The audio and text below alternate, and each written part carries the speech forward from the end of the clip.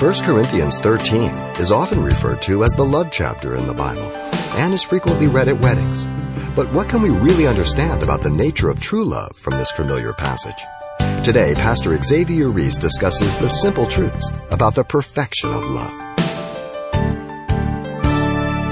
We're all familiar with 1 Corinthians 13, 1 through 8. Everybody knows it as a Christian, even new believers. They've heard it and they know that that's what God desires for all of us. This aspect of God's love is through us, as the motive for all things. Through us. That's the focus. The motive of everything. The only thing that God honors. Listen.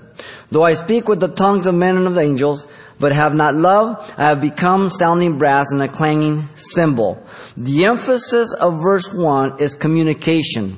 Though I speak with an earthly or heavenly language, if I am not doing it through agape love, I am just making noise.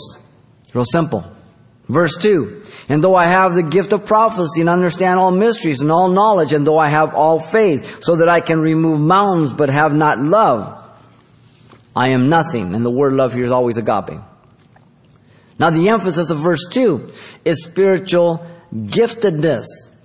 Though I can be used by God in prophecy, understanding, and miracles, yet if I am not manifesting them through agape love, listen, I am nothing.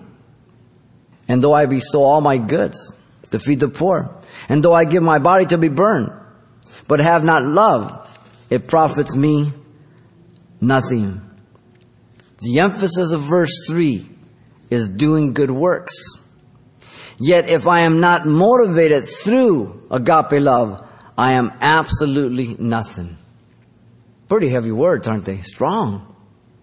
He moves on, thirdly, to tell us that agape love is selfless in verse 4 through 6.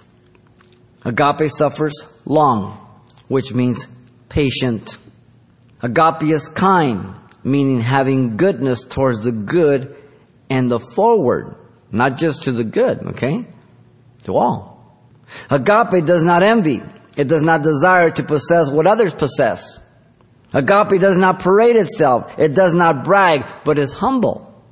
Agape is not puffed up. It is not arrogant through pride. Agape does not behave rudely, referring to being indecent, discourteous, or brutal. Agape does not seek its own regarding self-benefit or interest.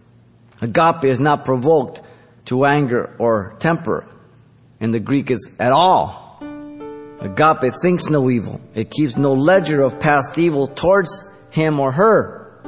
Agape does not rejoice in iniquity, which is coming upon others. This is agape love. Selfless. Others. That's what it's looking for. You've been listening to Simple Truths with Pastor Xavier Reese, a daily devotional of the enriching and precious truths found in God's Word. Hear this program again by following the radio listings link at CalvaryChapelPasadena.com. The studies you hear on Simple Truths are also available on CD. Give us a call at 800-651-8352 for information on how to receive a copy. Or log on to our website for announcements about other ministries at Calvary Chapel Pasadena. It's all at CalvaryChapelPasadena.com.